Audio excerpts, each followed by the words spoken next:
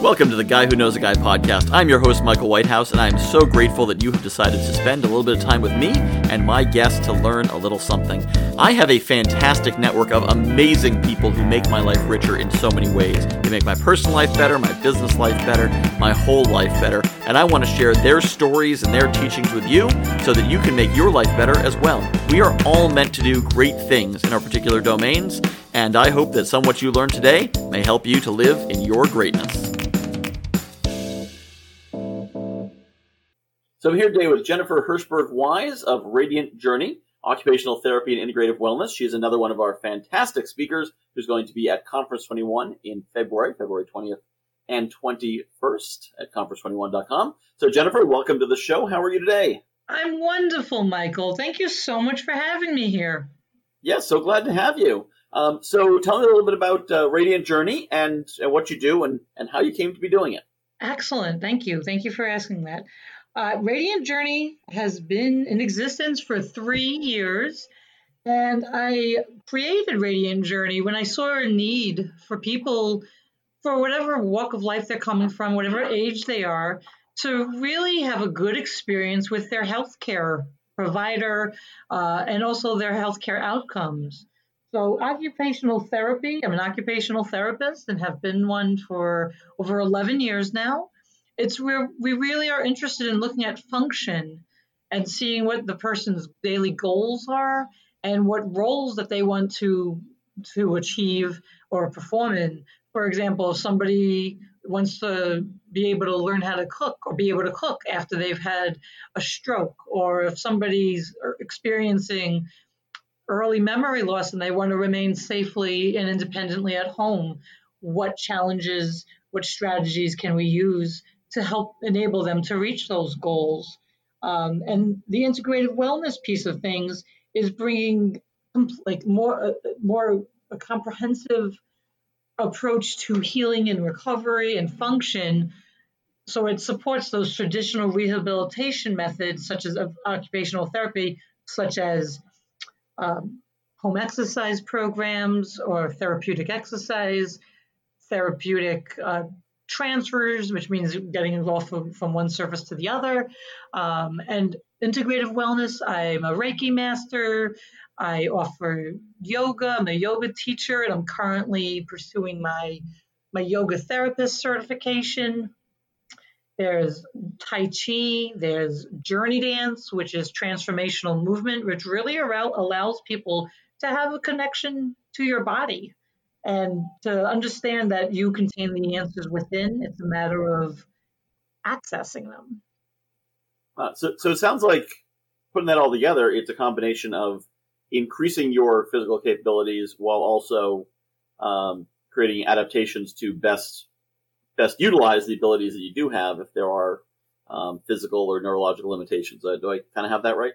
You got some parts of it all right. Everything you said was accurate, but I think it's also lends itself more to, you're not just looking at somebody's physical capabilities, you're looking at their cognitive capabilities. Their cognition is, your thinking, your attention, your memory, your learning capacity. And what I love about occupational therapy, because actually it was a change of career, it was a new path for me. Prior to me becoming an occupational therapist, I did sales and marketing and was, yeah. So, I was thinking when it came time for me to find myself at that crossroads of life, and I was like, what do I want to do with my life? Everything I thought I wanted to do, I did already, and it's not measuring up to what I thought it would be. I found myself at that point in my mid-20s that I was like, what my quarter life crisis, that I had the opportunity to go back to school, and I looked because I didn't know what I wanted to do. And what I liked about occupational therapy is that it can be applicable to anybody of any age. For example, I've worked with children, and by school-age children, infants, and you look at what's important for them at that life stage. So like for a baby, it's learning how to move, it's learning how to crawl, it's learning how to grasp a spoon so that they can attempt to self-feed. And sometimes when, for whatever reason, development is a little delayed, there's other like neurological conditions. There's other influences. It could orthopedic related to the bones and musculoskeletal structure. For whatever reason, this like meeting these developmental milestones is challenging, and the question is, how do you create a nurturing environment so that development is supported? What strategies do you as a provider, as a clinician offer? And how do you educate the parent and or caregiver, whether that's a grandparent, or whomever is going to be spending time with this young child? And then what you see, because I worked in schools also, that you spend time looking at attention. Does this child have difficulty sitting upright in a classroom? And what's their ability to socialize like? Are they able to hold a pencil or access a computer device? What is their communication like? So that's like for the young, like the infants, the school age children. And then for the adolescents, what kind of skills do they have with managing anxiety and stress? How do they fit in? What is their life plans? Do they know what that means by a life plan? How do they perceive themselves as moving forward, emerging into adulthood, young adulthood from adolescence? And then once so I'm just like sharing a little bit more about like, what do I see at different each life stages? And I love that I've worked with like a whole bunch of people from infancy. And I mean, by infancy, I've worked with people like an infant who was born. I was seeing him when he was like chronologically 1, but he was also born at 24 weeks of gestation. So very delayed there, and promoting bonding and understanding is important. And then when you work with young adults, like 20 somethings, it depends on what other conditions they might have had growing up with. They could be individuals who have cerebral palsy. They could be individuals who suffered a stroke earlier in life. They could be individuals who have intellectual differences. It just runs the gamut, because people, we're individuals. We're not just our bones. We're not just our ability to walk. We have feelings about that, and we have goals and potential that we want to be able to nurture and grow into, so that we become the best versions of ourselves. And it's how each person determines like what's the best version of themselves. How will they know when they reach that point? And so I was mentioning a little bit more about the 20 somethings, and then as you get into older adults or mid age, you're dealing with people who are encountering joint replacement, maybe cardiac, endocrine changes, memory changes, and so forth. So I've been very fortunate and blessed to have worked with people from infancy towards older adulthood and people who are transitioning from life, which means they're on hospice care and so forth. Okay, so part of that evokes me is the idea of like with a coach, the job is there's some end state they're trying to get to, some goal state, Yes. and generally it's a matter of just their life position, their business, but yours goes deeper into physical condition, neurological condition, as well as psychological, a whole gamut of different aspects that go into achieving a goal state. Yeah. You're looking at an entire person's being, if you will, like at very different levels, and you're developing with them. You're guiding them on a plan. And you're looking at what is it that they want to achieve. For example, say somebody's had a stroke and it impacts their dominant side, but they want to be able to dress themselves. So you look at what are the demands of the activity. So it's stuff that when you can do it, you take it for granted. You take it for granted that you can awake and get out of bed when you hear an alarm clock. You go brush your teeth. You use the toilet in the morning. And then you go down. You walk downstairs if you have stairs to walk down, or you just walk into the kitchen. You remember where the kitchen is. You can tell what time it is. You know what you need. You can like sequence like what you need to make your cup of coffee. You now know how to wait for the cup of coffee without crying and walking out into the other room and forgetting where you came from. And you can then move on with your day. Somebody who's had a stroke or any other condition will definitely show an impairment in memory, in their ability to communicate, in the ability to physically move towards getting the objects that are needed, towards coordinating that, and towards remembering how do I make a cup of coffee, and then being able to move past that. So it's like stuff that like when you can do it, it's like what I don't know. When I first came into it, it's like, how hard is it to pick up a pencil? How hard can that be? It's very hard if you don't have the trunk strength to hold yourself upright. If you don't have the attention to even tend to where is the pen?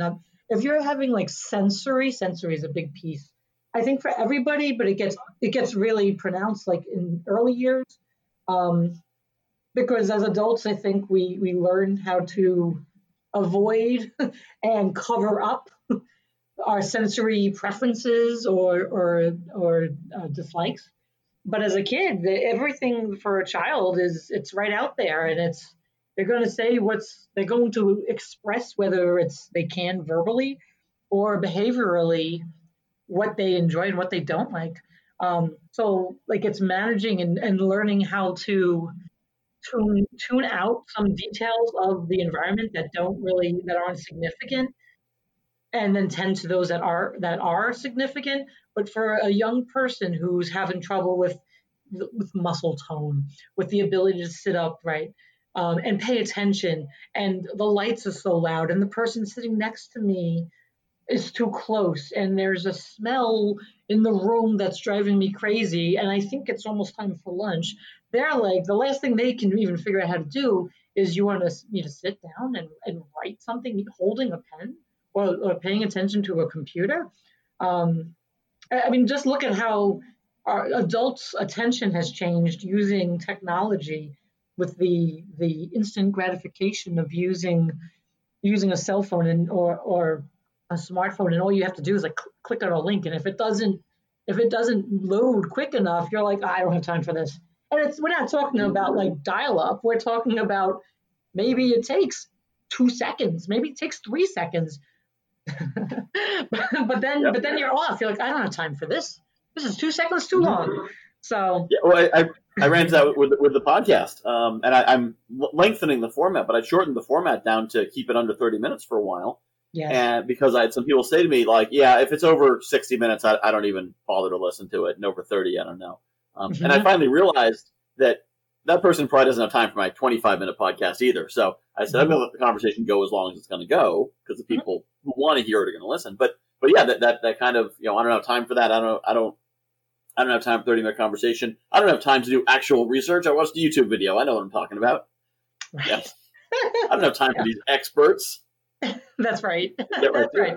One thing you were saying got me thinking. So I years ago, I actually worked for my father owned the only a driving school in Massachusetts that primarily focused on people with special needs. Called Adaptive Driving Program, and I worked for him for a couple of years, and I got great respect for the work he does, and also determined that I was not one who should be doing it. But I learned a lot about working with people who have different challenges and what they are and are not able to do. And as interesting, because you might have someone who they can't remember where the coffee is in the morning, and they seem like they can't function, but they can drive fine because it's a totally different part of the brain. They may not remember where they're going, but their operation of the car is perfectly safe, and they're totally on top of that. But they can't remember if they were going to the bank or driving to New York. Yes, and so working on different kinds of strategies to work with those things, and realizing, because I think a lot of people think cognitive is cognitive, and either you have high cognition or low cognition, and not realizing you might not be able to form words because your verbal cortex is damaged, but you can operate a car perfectly safely and you can do advanced math perfectly well. Mm-hmm. You just can't make words because, each part of the brain is a different unit. But, it's interesting listening to, I learned a bit about the OT side, but the occupational therapy side, but I didn't really go deep into that beyond what I needed to know for the on the road stuff. And I discovered my own ADD makes me somewhat, unsuited to spending 2 hours on hair trigger response, being ready to take someone out of the guardrail. It's one of those 94 minutes of boredom and 3 seconds of terror, which was not for me, but was my dad loved it because he got to be really got to help people in a big way. That mobility and independence is so important. The ability to take care of yourself and live independently, manage your own finances, drive, walk to where you want to go. That's important. That's incredibly important. Vision changes. I work with people who have vision changes, and that people who haven't experienced any visual loss, they don't understand why they can't just, rearrange or just put something back in a different place. And it makes the person who has visual impairment absolutely feel that they can't have there's nothing stable about their environment, and having that stability in the environment is very important. And there's all these different, different specializations. Like you touched on the driver rehabilitation piece of things. And there's also, I'm a certified lymphedema therapist, which when I went through that intense training I was amazed that it wasn't even mentioned at all when I was in school. And it's really important when people, lymphedema is the development of this protein rich, it looks like it begins as swelling, and it looks sometimes is confused with edema. But it changes the skin texture, it gets harder, and it could also change the shape of your limb. And then, as a result, that not only does it look cosmetically altered and changed, but it also, it hurts, it becomes heavier. And as a result, mobility can be impacted, your security and feeling comfortable within your own body can be interrupted. So that's another piece too that I'm proud to offer. And it was it's a whole approach. I would still function as under my occupational therapy license, but it's looking at a person also with that holistic approach of occupational therapy, but you're using skills that are very unique to being a lymphedema therapist. Interesting. Yeah, it gives you a good background.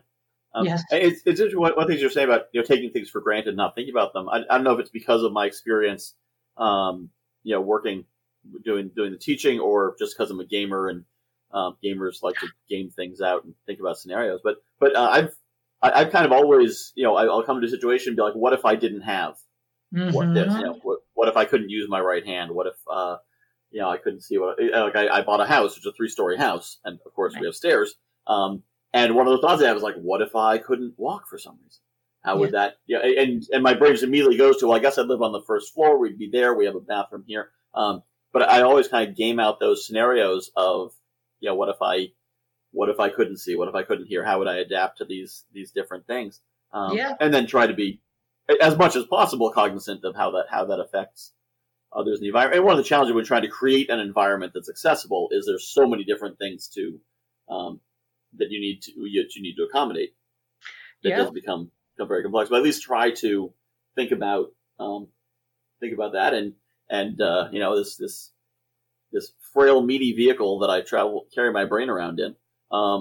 I know is quite delicate and easy to damage. So I'm always cognizant that I could be the one who can't walk or who, whatever. Yeah. And what's interesting too is that when people look like when somebody has a broken arm, people know you have a broken arm. I'm not going to pull on your arm. But when you have things that are hidden, conditions that are hidden, that you can talk, you can walk, you seem mostly functional, not you personally, but just, but a person seems mostly functional, but maybe there's like attention deficit disorder. Maybe there's depression. Maybe there's something going on behind the surface that you can't see. And that's the part where things can get more challenging. And when anybody has any kind of health crisis for whatever reason, at any age, their world has gone from being as big as it can be to getting very, very small. Um, think of all your senses, like hearing, taste, vision, sound, and touch. If something got think of when your ears get blocked, you can't really hear anything clearly. You all of a sudden you go from being expressive to all of a sudden questioning, did you hear something? Did that person talk to you? What did they say? Do you want to keep asking them what 10 million times? Because then they'll think either you're not listening, and then they'll get mad at you, and you don't want this loved person to think that you're not listening. So you just nod and smile. But as a result, as if it is hearing issue, your world gets smaller because you don't want people to know that you can't hear, and you're scared.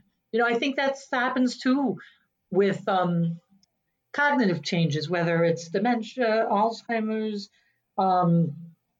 They try to cover up. They try to, oh, I forgot to take my medication today. I don't like it anyway. And then, family member, instead of kind of cueing into the fact that this person maybe is experiencing memory changes, they take it at face value. Like, how come you don't want to take your medication? Don't you know it's going to keep you healthy? So then they argue. But then the focus is already taken away from potential concern over memory loss. And now, the loved one that's forgetting the medication is just being so stubborn.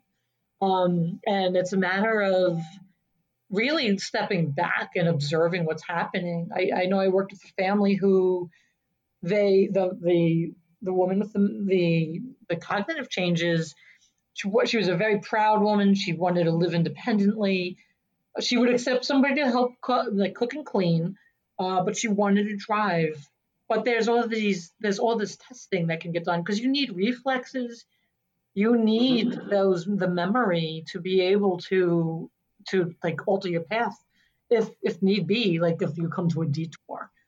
Or if you see have a siren coming behind you, you need to be able to act in that moment, and you need to be able to trust that what you're seeing, hearing, and problem solving, everything's intact. Because if there's any delay, then that could be catastrophic. So I think it's looking at what's happening with the person, and that's what I enjoyed about when I became an occupational therapist.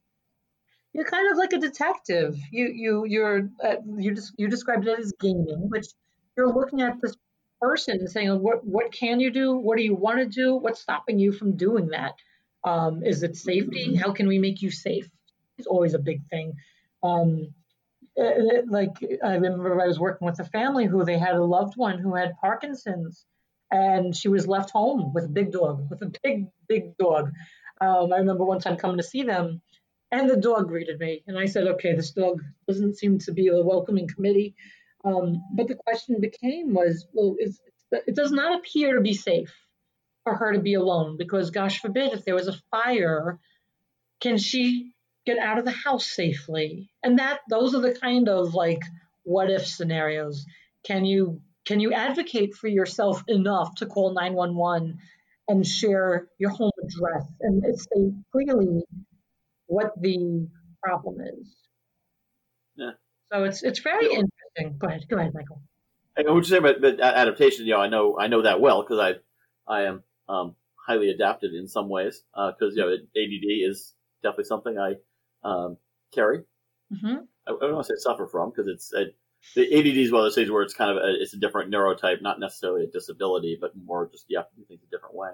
But there's things like my wife will often just put things back wherever, and having to track down where is the broom when I need the broom, to then have to shift my brain to search the house to find the broom means Yeah. I could lose 3 other things I was planning to do, and they're just like gone. And having to use that mental energy to guess where something might be can derail the next 6 items that were on the action list. Yeah. And trying to explain to her, like, no, it really matters that things go back where they came from. Yes. And that I can, and especially, and I don't try to keep the entire house in order, but at least like my stuff. Mhm. And I try to remember, like, the fact that moving the toothpaste from the right side of the sink to the left side of the sink will upset me greatly, and she doesn't know that and has no reason to remember that necessarily. So I need to remember, like, she's not trying to make my world difficult. She's just like, she just put the toothpaste over here, not over there. What's the big deal? Yeah. And I'm like, well, because I reach out to grab it because that's something I don't need to think about. And you moved it, and now I need to think about it. So kind of thinking about, and then applying that to other people, trying to remember their adaptations. That sometimes you don't realize that someone's already working at the edge of their envelope.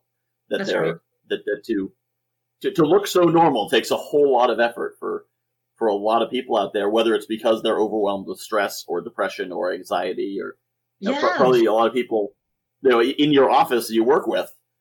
They might be on the edge of a breakdown most of the day, and you don't even realize it because they're doing a lot of effort to seem perfectly normal and happy, and everything's just fine. That's right. That's right. And that makes me. And then when things go wrong, you're like, why'd they freak out? Yeah, why did they have such an outburst? It's because they were holding it in, and like when you work with kids, like they don't hold anything in; they'll just like let it all out, and it's like just a sensory system, a nervous system that has just been brought to the boiling point or just been overwhelmed, and it's just going to just erupt because they don't know how to regulate. And like a couple of things that when you were saying about like the routines and valuing the predictability of an environment and routines, that's so critical for people. And you were talking about how people, there's a lot of work to be put into quote unquote looking normal. And I know with this last year of 2020 and COVID, everybody's waiting to go back to normal. And there was so much adaptation that we all had to do to, if you had children that were remote learning, and then now you're all taking up sharing the same space with more time than you normally would have. And how's that going? And how's that return and that transition back to routine? I think normal is too lofty a goal. I think just like a routine, and it seemed like every new day was a new routine or a new challenge. And then when you think things are, and that's part of that, I think, is life. When you think things are going well, you kind of settle into a groove, and then all of a sudden something gets rocked, and now you're like, oh my God, I have to now learn how to swim that way now. And part of that is living. And I think the entrepreneurs in March were like, oh, a change? Cool. This is my 9th change in the last 14 months. Yeah. Okay, it's a pandemic. Great, that's our next change. Whereas the people who were settled into a comfortable job, like they've been working somewhere 15 years, they had their groove, and they're like, what? I don't even have the mechanism to adapt. I don't know how to consider it. That's right. Yeah. And one thing I tried to, back in March and April, I was telling people, settle in for the long haul. Stop thinking there's going to be 2 weeks or 4 weeks. That's right. Like, people hate the phrase new normal, but just assume this is going to be how it's going to be for the foreseeable future and act accordingly. If you do that, a lot of people and businesses were in a position that if in March they said, all right, we're going to assume this is going to be 12 months. And they pivot, businesses that did well pivoted their business. The fine dining restaurant that opened up a grab and go or a delivery arm or whatnot. And now they're making more money than they were before because they said, okay, let's assume this will be long haul, make the adaptations. Or the parents who, okay, the kids are going to be home. All right, let's get a desk. Let's get a proper workspace. Let's set up a little school at home. Instead of trying to operate off the messy dining room table week after week after week, hoping next week would be different. Yeah. I think a lot of people suffered from denial, that they assumed, oh, it'll be back soon. It'll be back soon. It'll be back soon. And here we are 10 months later, and it's not back, and it could be 10 more months. So, yeah. Go ahead, Michael. Develop a new routine. Yeah, go ahead. Yeah, that was like one of the first things I did. At first I kind of was like, okay, we're going to camp. We're camping. So like I had a little bag of snacks. I was like, all right, we're camping. Um, but then after a period of time, I'm like, okay, this is not camping. This camping like, like on the go, on the fly kind of movement isn't really working because it's creating a little more anxiety. The second thing I did after I went camping, is and have my little snacks ready. Is the kitchen, the dining room table got cleared, and that became my workspace. And everybody went in their corners, so to speak. Everybody found their spots. Everybody found their rhythm. Um, and we went with it. And it seems, I mean, we've all been home and we've been making it work. And yeah, and at the beginning when there were moments where we were all getting tense with each other because we were just the gamut of emotions of what was happening. Um, and also just kind of feeling cooped up. I think just looking at the four walls or just trying to function within the house. You have to make peace with it and kind of communicate how in a loving manner what you need when you need time alone, when you need to focus on something, and also getting out and getting nature and I think all of us had to deal with a disruption, and that's what like occupational therapy looks at. Something happened, you were moving along this path, then something happened that disrupted that flow. What happened? What do you know about it? What can you learn about it? And how do you move around it and incorporate it and bring healing and wholeness to your life? Yeah. I think one thing that threw a lot of people off, and the reason people talk about distance learning so much as an issue, is I think a lot of the teachers didn't take into account what environment they were throwing their instructions into. And we found that first off, a lot of the technology they were using was not tested and wasn't robust. But if they were assuming that parents are going to be spending 4 hours a day with their kids, where's that 4 hours come from? Because most of these parents are still working one way or another. And so if the parent's supposed to be a substitute teacher standing by the kid, or worse, for some parents, helping them, actually teaching them, it became this matter of, I kept saying, just give me the curriculum. Because I can teach her in an hour what is taking 3 hours with your cockamamie software. That obviously is the lowest bidder, who had some really really nice thing to say to the purchasing agent who decided that this is a good thing. But I think that's the biggest challenge is we could figure things out ourselves, but then we had this outside entity saying, okay, you have to do it this way, and it has to be done this way at this time in this order, and with no thought to what was going on in the house that the instructions being sent into. And I got to the point where I said, I've got she was in kindergarten. I was like, I have a decent guess of what she needs to learn. I'm just going to teach her, and the teacher can do whatever she wants. My wife said, no, we're not going to do that. I'll take care of it. Left up to me, I would have told them, see you when we get back to school, because this isn't working. This does not work for how our house is working. Yes. Yes. I think it was a matter of like also finding your rhythm, and then like the overwhelm that I was feeling because I was getting emails and follow up and making sure these assignments get like submitted. And I feel like everybody just needed to take a collective breath, like reach out, have a conversation, say what's going to work for you. And I think realizing that everybody, teachers, students, parents, everybody's just trying to make it through, and everybody's just trying to do the best they can. But I did look at a couple of different curricula too, so that I could feel like I was doing something supportive. I remember my little guy, he's in third grade, and I said, oh, okay, we had that 2-week period where the school's closed, and I think they sent home a work packet. And I think each school district and school might have been doing things differently. So you had, and if you had kids and like children in multiple schools, I can only imagine how that would have been when there's just so many computers that people may have. But they were very generous in terms of like giving students a computer that they could use at home. And I think it's just trying to find a rhythm that worked for you. Oh, so that 2-week period where there was that packet sent home, I said, okay, you're going to be in mommy's school.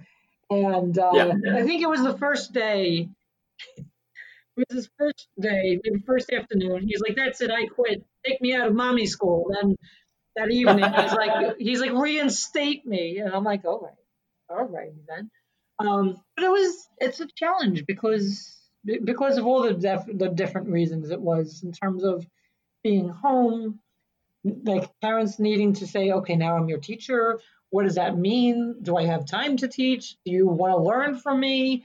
Why are we fighting about like numbers? It was just a real challenge because there wasn't much communication. Like Yeah.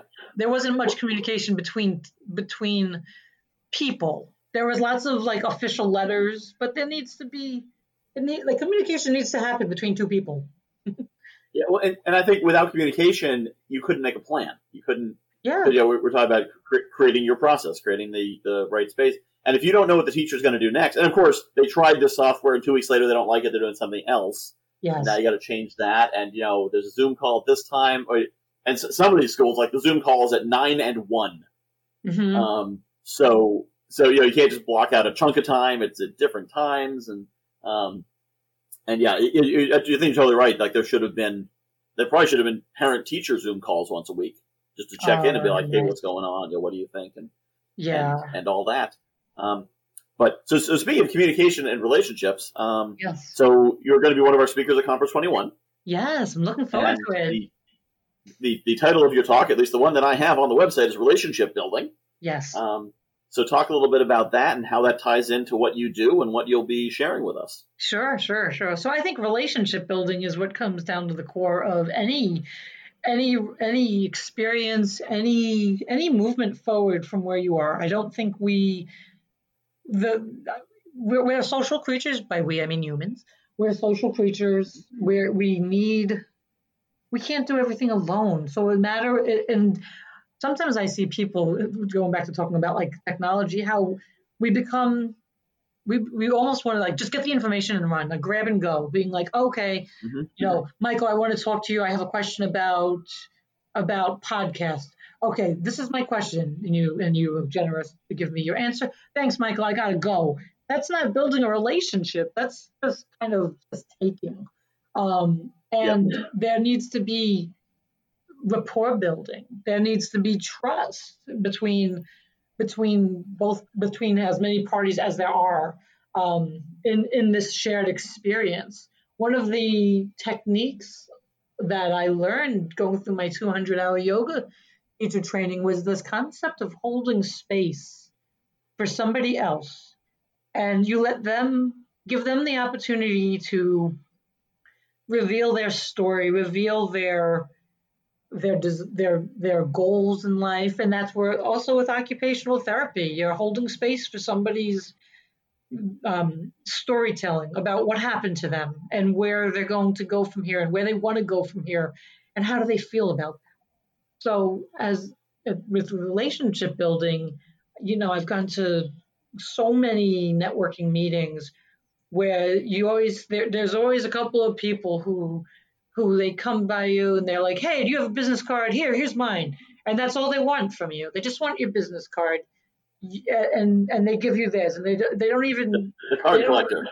The card collector, yeah. So like relationship building is more than just collecting. It's more than collecting information and using people as resources in the most basic sense. It's more about finding out how both of you or the team of you can grow together, and what are the goals, where is there overlap, and doing it so that it feels good. It feels good, and it doesn't feel like those energy vampires where you're around, or when there's a phone call coming in and it's them and you're like, oh, I don't want to take this call. I think we all have them. So I think it's a matter of building those relationships and being skillful about it, and also helping. I think helping and helping people rise and being interested in other people as well as yourself, and then seeing opportunities where there's chances for collaboration. And also, even if the person, like say somebody's doing something that seems at the other end of like so far away from what you do, um, finding those opportunities to bring things closer together rather than apart. Yeah, it's fascinating to hear the way you're talking about it because, of course, I wrote a book on networking Mm-hmm. called The Guy Who Knows the Guy, Yeah. and I talk about some of those concepts, but in a completely different way. And Yeah. so to hear that in terms of like I've heard the phrase holding space, but I will admit that my mind triggers on like that sounds kind of new agey and but as you explain it that way, like that's exactly what I talk about, what I try to do, but in totally different terms. Yes. And so I love hearing the same concept explained from a different philosophy. The idea like networking principles being learned in yoga training is amazing and fascinating, and I think it's really exciting to that you're bringing that perspective to the conference. I think a lot of people really benefit from that. So I think that'll be great, very exciting to do. Yeah, one thing I talk about is the idea of I'll sometimes meet people and almost play a game of how long can I go without telling them anything about myself. Yes. Ask them questions about them, their interests, their needs, instead of jumping right into I'm a coach and I run events and blah blah blah blah. Let them talk, and eventually their curiosity is building and building. Who is this guy? Right. He just keeps asking me questions. Who is he? That's right. And then they feel good. It's like the same concept, like especially when you're like if and when you're looking for like a job and you interview, and the idea, the more the interviewer's talking, that usually is better than you just coming in there and saying, let me tell you what I can offer you. But I think that place of like of creating interest, because once people think and know you're interested in them, they will respond in kind too, and they will want to help you and listen to what you have to say. And I think it's important too to like particularly like with these. I mean, everybody gets these, I'm sure. Like if you have any Facebook account or social media account, somebody's going to try to like solicit you and tell you about their business without you even knowing who they are, where they came from, and why you are even connected. But usually, I mean, maybe you don't get these "Hey girl" messages. Hey, I have this really great opportunity. Do you want to hear about it? Or sometimes it's like, I don't even care what you do. I want you to just post something about this product I'm selling on your feed. And there's I think yes, there's excitement about products and services, but there's also a way you approach somebody. If I came on the show, Michael, and I was like, "Hey, Michael, so happy to be here. Boom, here, I want to tell you all about like this new gadget I'm selling. It's going to help you express yourself verbally in many different ways, and it's only 1995, and say you heard it here, you'd be like, what are you doing, Jennifer? I'm like, I don't know. I'm just starting. I'm just so excited. So I think there's a level of being authentic. Sometimes people are authentically excited. You can feel that, like, I'm working on something I'm excited about, and that's why I'm jumping right into it. And then it's not so bad. You're like, okay, this is probably what you're thinking about day and night. But the people who are, like, I'm so excited about this new, upholstery cleaner. Like, you are not that excited. Nobody is that excited about upholstery cleaner. Yes. It does not happen. You're excited about getting my money, and that's clearly what it is. Yeah. You're spot on. And it's funny actually, as you mentioned the Hey Girl messages. In my book, I talk about the fact that most women have experienced this, most men have not. Being at a party and encountering that person who wants only one thing. But if you've ever been to a networking event, then you've encountered a similar experience of the salesperson who wants only one thing, which is, I think the phrase I use is they don't want to put their hand on your thigh, they want to put their hand on your wallet. But it's the same level of discomfort of being almost this sense of being seen as a target. Yeah, like bulldozed a little, like bulldozed. Yeah. And I think it's also knowing where you are in terms of what your needs are. Like if you are genuinely interested in what they're telling you, then there could be opportunity. But I don't think you don't have to quote unquote close the deal. right then and there. Like, give it time to breathe. Give it time to that space and that shared like to grow. Let me ask you this question. You said men don't get these "Hey girl" messages. What kind of messages do you get? Well, I get the message of people trying to sell me stuff. Okay, but how do they do it? Do they do "Hey guy"? What do they do? There's different ways they introduce it. Okay. Sometimes it's here. Well, so I'm in the coaching space. So they assume I want to be a 7-figure coach. And so it'll sometimes be like, hey, here's something that you might be really excited about. And of course, I'm not excited because I've heard that pitch 9 times from 9 other snake oil salespeople. And but it's now the better ones say, I have something I'd be interested. I'd love to have a conversation with you, and I will have a conversation with anyone. I'll put that out. Yeah, we'll put that out here on my public podcast. If you want to try to sell me something, I'll talk to you for half an hour, whatever you're trying to sell me. Because it doesn't mean I want to buy, but we may talk and we may discover that it's not a fit for me to buy it, but maybe you could be a Conference 21 speaker. Maybe I can teach you how to sell it better. Maybe, people I want to meet, or I can introduce you to people, or, any conversation can have value if someone's willing to have an open conversation. But it's when they send me this canned message, and some of these messages I figure are probably sent by computer because they're so artificial. Yes. They're so generic. Be like, many people are very excited by this thing that we're doing. I think you'll be excited too. Click here to learn more. Click here. Aren't we in a conversation? Yeah. Why am I clicking somewhere? Yeah. Yes. Okay, cool. Well, thank you. I was like, I always wonder, like, whenever I get those kind of messages, I'm like, does this approach really work? Does this? And then, like, you did. I think it works. Go ahead. Well, that's why they automate. You send out 1,000, and 2 of them will respond. I mean, same way, and some people who follow me on Facebook will know this, that apparently my face is popular for spammers. I just saw you say that. To steal my pictures and and do mostly romance scams. I think is the main thing they do. Okay, and it is very unfortunate because they go after often people who are cognitively impaired, either emotionally impaired, very lonely and desperate and willing to overlook a lot of red flags, or they have cognitive deficiencies and they just don't know. Someone sent me a picture of a fake license with my photo on it, and it said the date of birth was 1945. And I don't think most people are going to look at my face and say, that's 75 years old, looks right. But she's sending me this. So, and then of course they'll finally do a reverse image search and find me, which is how I often hear about them. And I will argue, they'll be like, no, I know who you are. I found you, Christopher. I'm like, I'm not Christopher. But like, yeah, sure you're not. I got you. I'm like, you didn't get anything. They got you. But they're sending me these pictures and be like, I bet you this picture wasn't for social media, and I'll show them on my Facebook where I've got that picture. But so they'll send me all the quote unquote evidence that's real. Yeah. Scary. And so so I'll get people who are claiming that, but I think it's people aren't really savvy about what they're seeing, and so I also often get a lot of messages from smart people, as in they can determine a fake, who said, hey, a fake person's using your picture.